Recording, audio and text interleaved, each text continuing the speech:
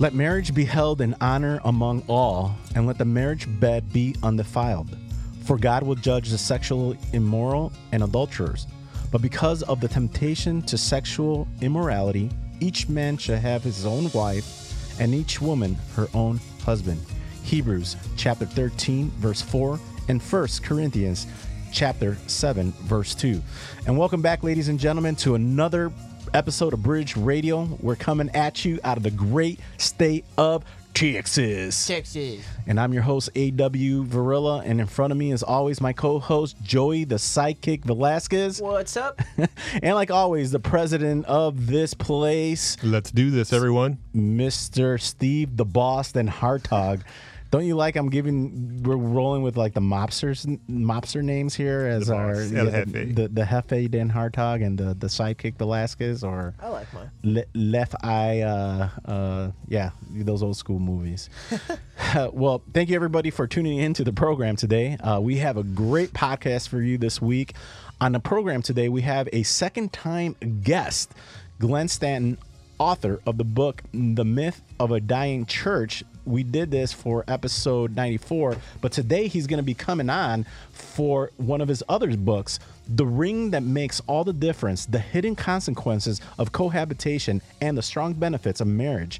So, man, we were going through this book and getting everything prepared to this. I didn't realize what kind of discussions that this was going to spark up here at Bridge. That's been happening like ever since like Julio left. I know, right? And I'm excited to having him on. I love that he just deals with statistics, and again, Glenn works for Focus on the Family, so he does a lot of research on these subjects and other subjects. But yeah, this book was just really, really good going through it. Also, it was extremely convicting of me and just reminded me of my past when I was cohabitating with people before I got saved. Yeah. We've had a lot of really good discussions since bringing this book up and just talking with people out front there. Yeah. So I'm really excited about this. It's such an issue, such a relevant issue nowadays. So yeah, I mean, the title itself is just like, you just read it, The Ring Makes All the Difference, or like, what is that? And then you just see the little other parts to it on the bottom, the hidden consequences of cohabitation, and you're like, wow, what's going on here? Like, and I'm sure that just brings up memory for people that maybe were experiencing the same thing. So I'm excited to have Glenn on again today to talk about this. So. Yep, it's going to be good. So yes, again, ladies and gentlemen, thank you for tuning in, and let's introduce our guests. Let's do it. Glenn Stanton is Director of Global Family Formation Studies at Focus on the Family. Glenn has worked for the past 25 years as a full-time researcher as a contributing founder of the growing movement to recover marriage as a social resource and improving the well-being of children, women, men, and communities. He debates and lectures extensively on issues of gender, sexuality, marriage, and parenting at universities and churches around the world. Welcome back, Glenn Stanton, to Bridge Radio. Well, thank you. It's good to be with you guys. You know, Glenn, when you came on for episode 24 for Myth of a Dying Church with your other books, we got such great feedback on that and just all the statistics that you were in your book, and we were just trying to promote your book like crazy, and we didn't realize just how impactful that was going to be. And the funny thing is today we're going to be talking on your other book, The Ring That Makes All the Difference. We're a Christian bookstore, and every time we're preparing for the podcast, it's just hilarious because we have these books and we're discussing how we're gonna do this.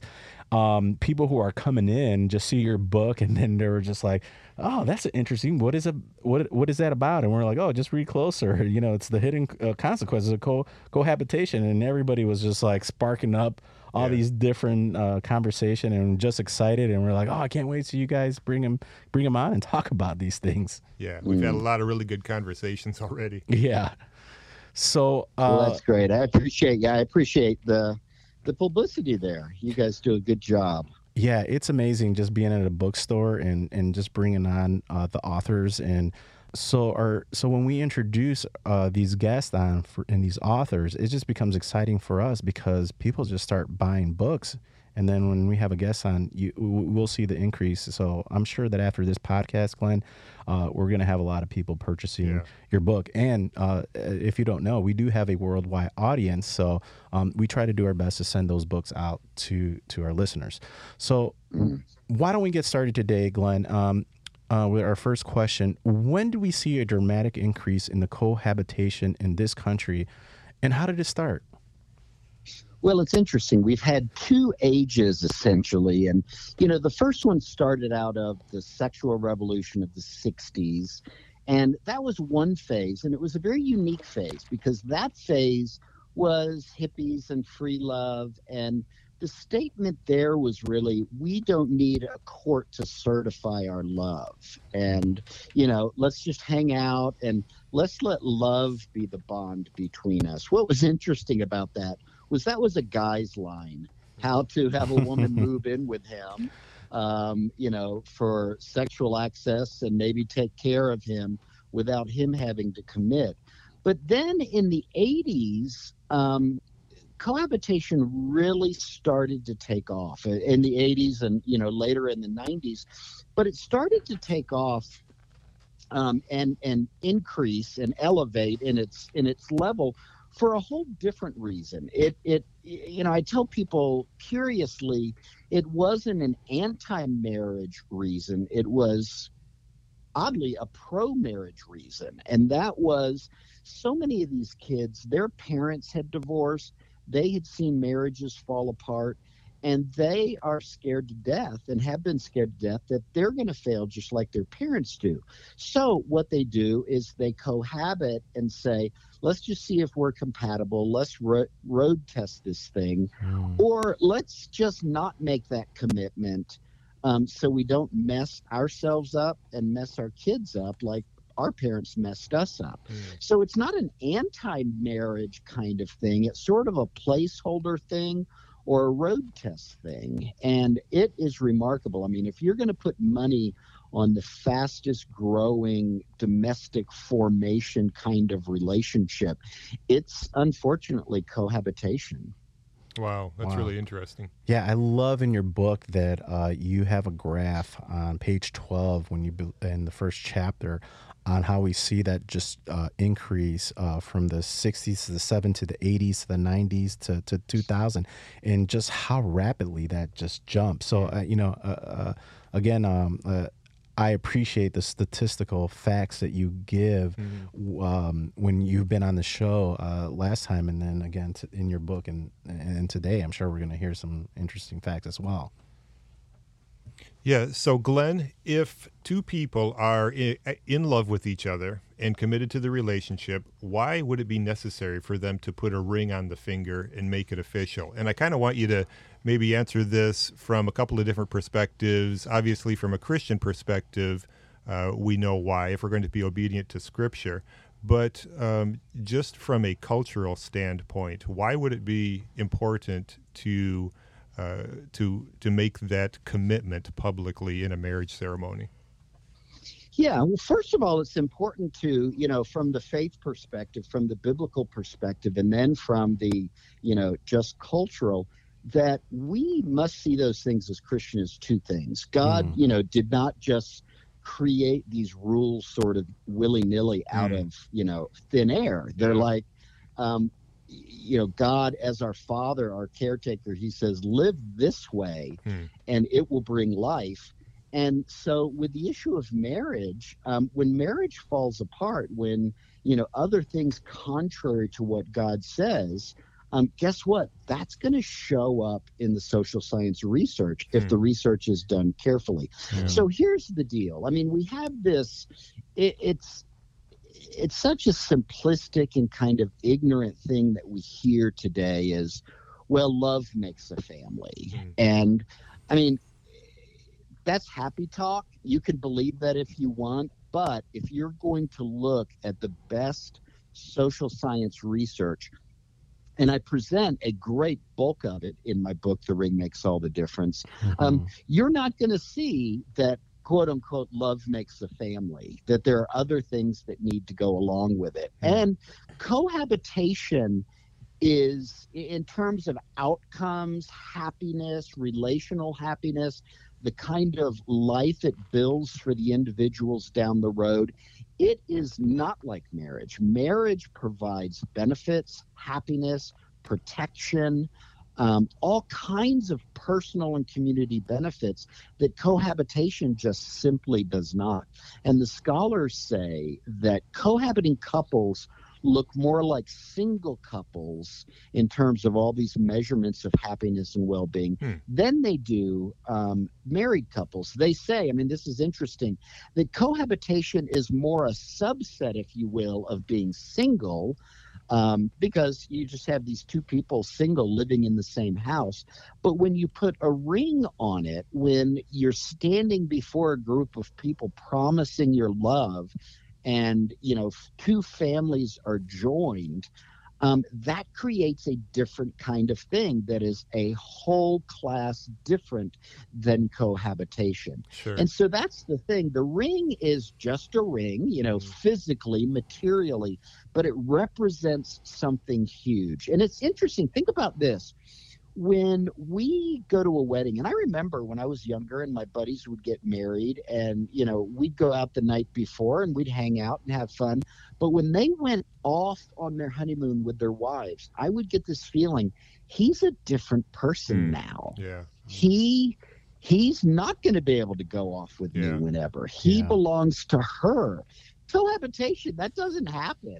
Okay, Tommy moved in with Betty. Gosh, he's a different person. No, there's no change. Yeah, right. And so that gives you that picture of like, no, these are very practically very different things. Yeah. And I think that was the convicting thing in going through your book, Glenn, is that before I was saved, I was cohabitating with several women times in my life.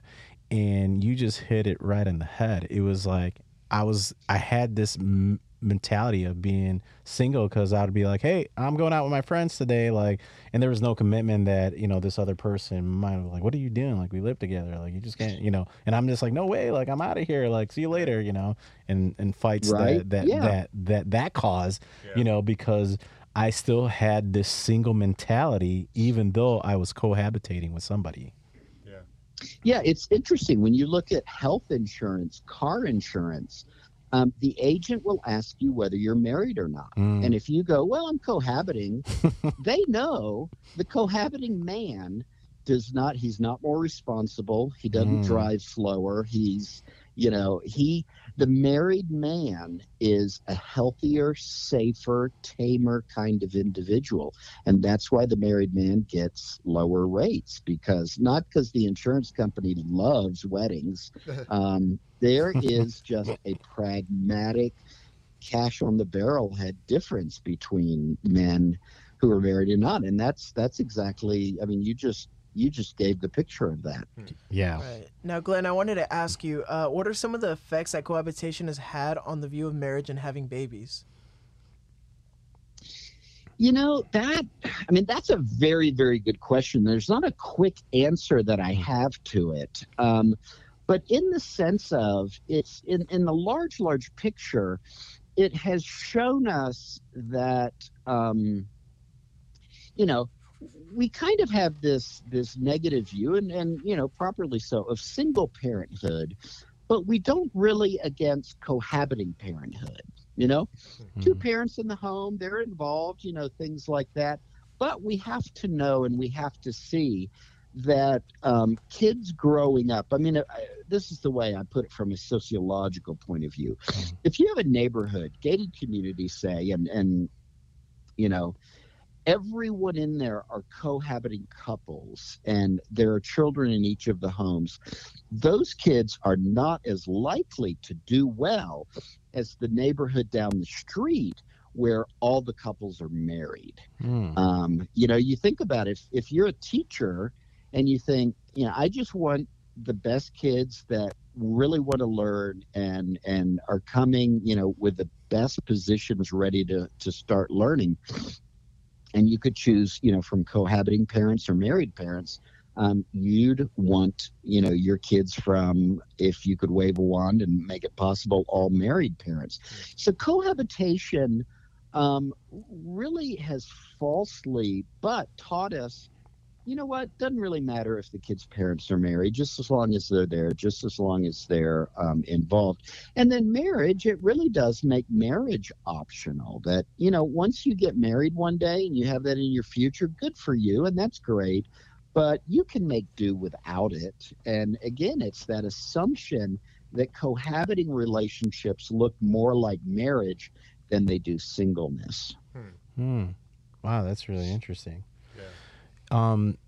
As we, in this culture that we live today in 2020, Glenn, what are the influence today the cultures have on relationships? Oh, wow. I mean, that's a great question too. And I mean, I try to not just be negative. Negative and positive. Let's try to see the good and the bad. Yeah. But the bad is, this idea of, what, if it doesn't work, trade it in. And, our happiness, our personal happiness is the most important thing, rather than, what, I made this commitment and I'm going to really try to make it work. And to understand, if you ask couples that have been married 50 years or more, they will say, the woman, the man will go, do you really think that we were just euphorically happy all these years? No, we went through dry periods. We went through times where the musician Stephen Curtis Chapman, I heard him say, there's times when I'd trade my wife for a warm Diet Coke. But it's the long game that you're committed to. And cohabitation does not build that long game. Cohabitation is the trap escape door, and marriage is, what, I'm in this for the long haul. And this idea of the long haul, this commitment, being in a tough situation, a difficult situation, and saying, husband, wife, how are we going to work this out? And how are we going to make this happen? And, we don't really see that in the generations today. We find that in the older people, the grandparents and great grandparents, and younger generations need to go seek those people out to say, how can we succeed at marriage like you guys have? Yeah, I was just reading an article that I got from Leanne and Hartog, Steve's wife. She gave me an article on Andrea Sue Peterson, an article she wrote back in July of 2013 called Stretch Mark. Here she says that unconditional commitment creates a new reality that conditional commitment never can. And I just find that very interesting because you need that commitment for the long haul. Yeah. And I mean, I've been married 4 years and I've already experienced so many ups and downs, in my marriage because we came together. I was single, she was single, and, I lived alone, and there's this whole selfishness of me that I have. And the same thing was, like I said earlier, when I was cohabitating with somebody, it was very much selfish. It was never, it was all about me. And if you don't make me happy, this is not going to work out. Yeah. Yeah. And that's it. And, you talking about your marriage, what you're describing is a regular, everyday, day in, day out marriage. You know why? Because it involves two people. Yeah. There's a theologian, Stanley Hauerwas, he teaches at Duke, and he made the statement, we always marry the wrong person. And I love that. It's a provocative way to say nobody is perfect for us. Yeah. It's two human beings with their stories, with their junk. And marriage is the effort to try to die to ourselves, but also grow in such ways where I can really love this other person well. Yeah. I really like what you're talking about with regards to the commitment of marriage, because I think it builds constancy in society, in culture in general. And, again, it just goes back to having that biblical worldview. When we live by biblical principles, it's good for everybody. You know, it's not, even if you come at it from a non-Christian perspective, it's just good for culture in general. Yeah.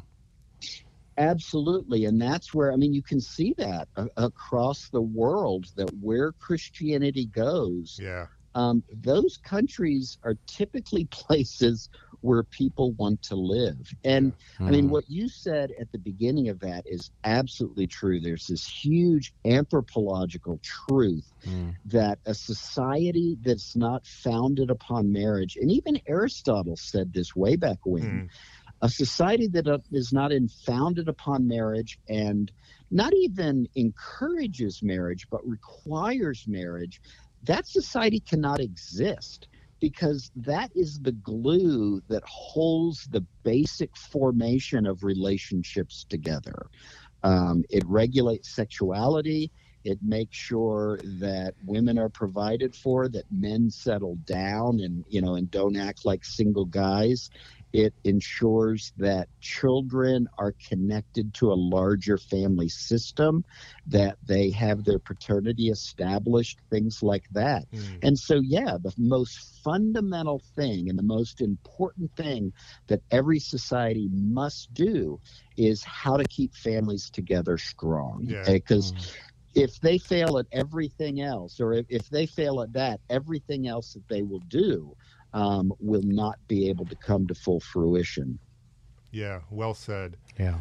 So, Glenn, how would you respond to somebody who views cohabitation as a means to test drive a marriage?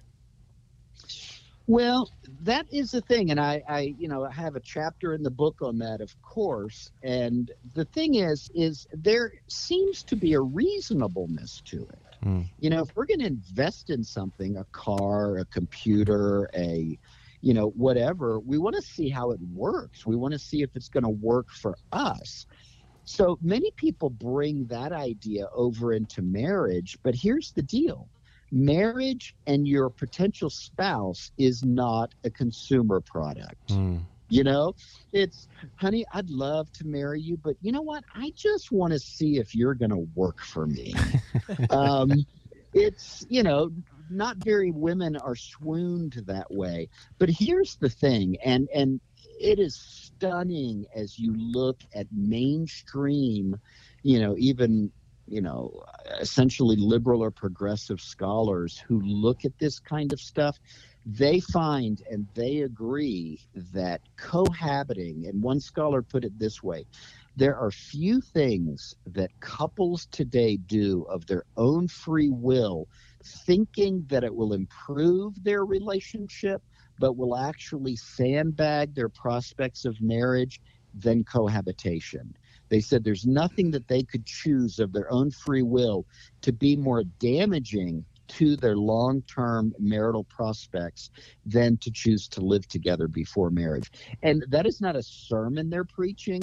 They're just saying, you know what, our data shows that to be the case, that couples who cohabit, or individuals that cohabit before marriage, have about a divorce rate increased of about 50 to 80%.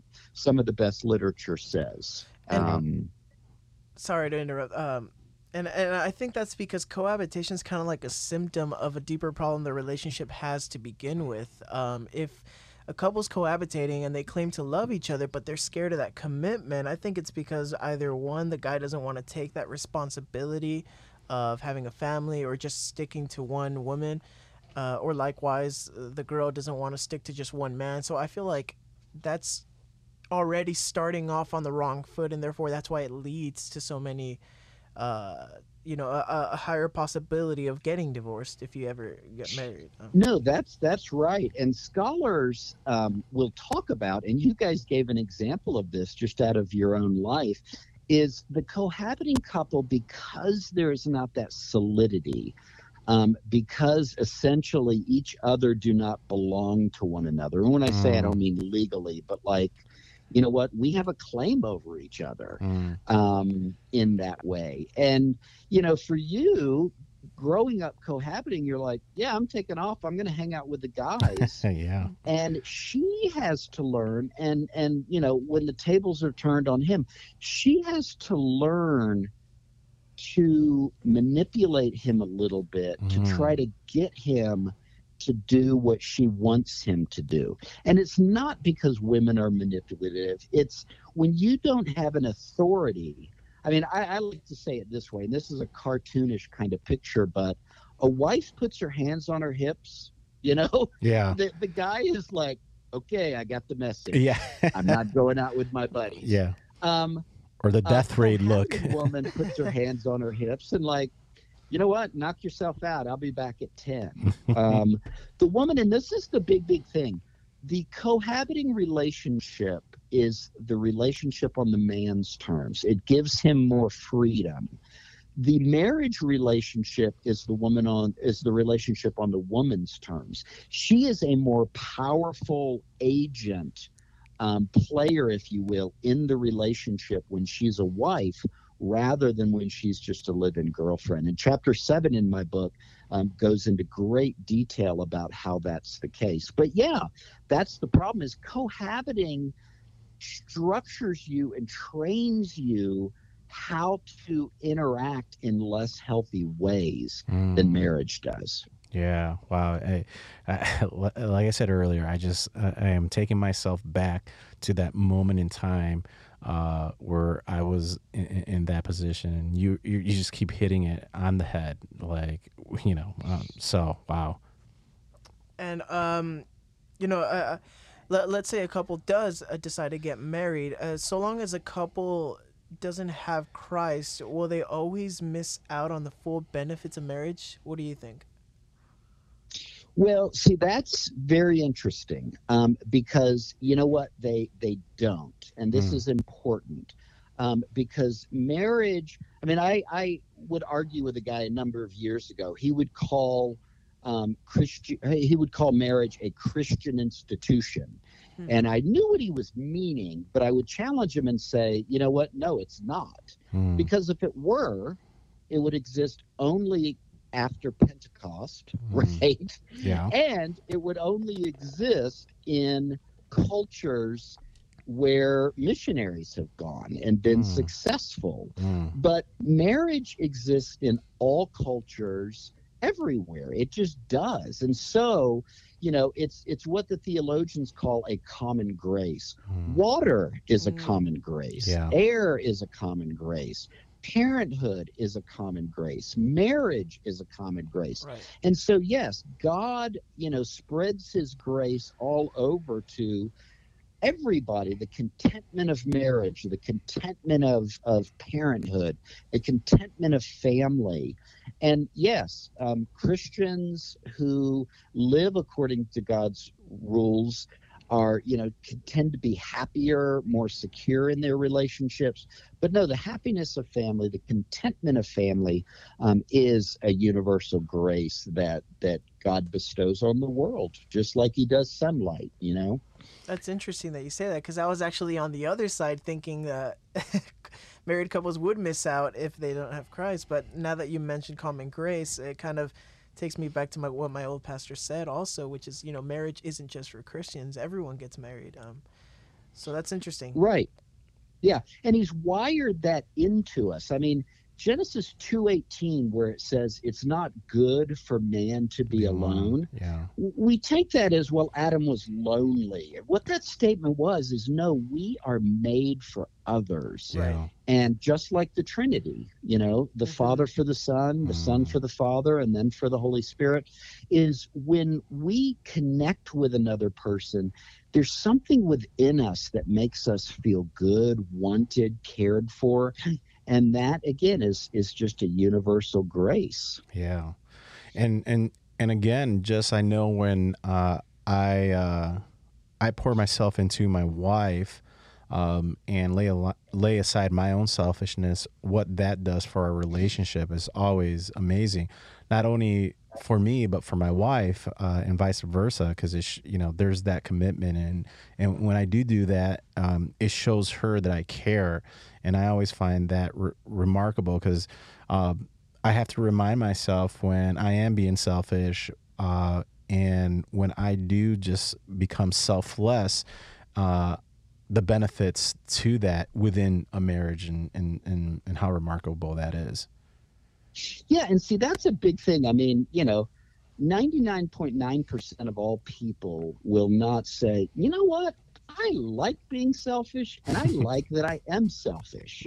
We're Yeah. all selfish, but Yeah. we realize, because God has just put it into us, you know what, dude? Be a little more interested in other people. And when we do lay ourselves down for our spouse, for our children, for others, it gives us a good feeling. And you're like, I'm not always comfortable with that. I don't always want to do it, but you know what? It it it gives you a good feeling. Yeah. It's being a better person that way. Yeah. Wow. Well, Glenn, it's time to land the plane here. Man, that went so fast. Thank you for coming Yeah, on. it's flown. We always give our opportunity for our guests to share the gospel to our listeners around the globe. Because how shall they believe in whom they have not heard, as Romans 10:14 says. So would you go ahead and please share the gospel to our listeners today? You betcha. And the gospel message is, I mean, the most important thing that people can hear. Yeah. All of us as human beings have this weight of sin, of doing what's wrong, of not pleasing God. And that lays heavy on our heart. And God is our Father. We are his children. Mhm. And when, like any good father, when their children are separated from him, he desires them to come back to his arms so that he can hold them, love them, care for them, protect them. And it's interesting, with God the Father, he has given us his Son, Jesus Christ, who has been the bridge, who is the bridge back to the Father. And all we have to do is come to Jesus and just say, Jesus, I want to love you. I want you to bring me back to our Father.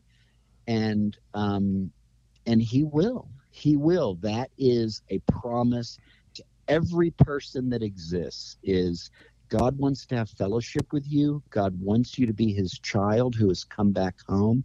And Jesus, his Son, is the way that has made a way for that on the cross and through his resurrection and his life.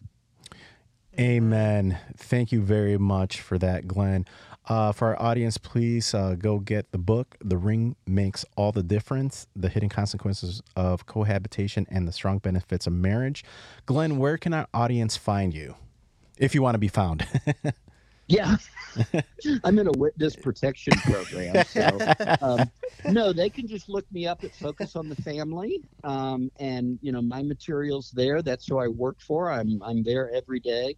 But also I have a website, glentstanton.com, and, they can see my writings there. But as anybody who writes and speaks, you just Google my name and you'll find all kinds of things, good and bad. All right, ladies and gentlemen. Well, thank you very much, Glenn, for being on our episode today. And I hope you're able to come back. I know that you have other books that we were looking through. So hopefully whenever you have a little time, you can come back on Bridge Radio and we can talk some. I'd love it. Awesome. Well, thank you again. Thank you.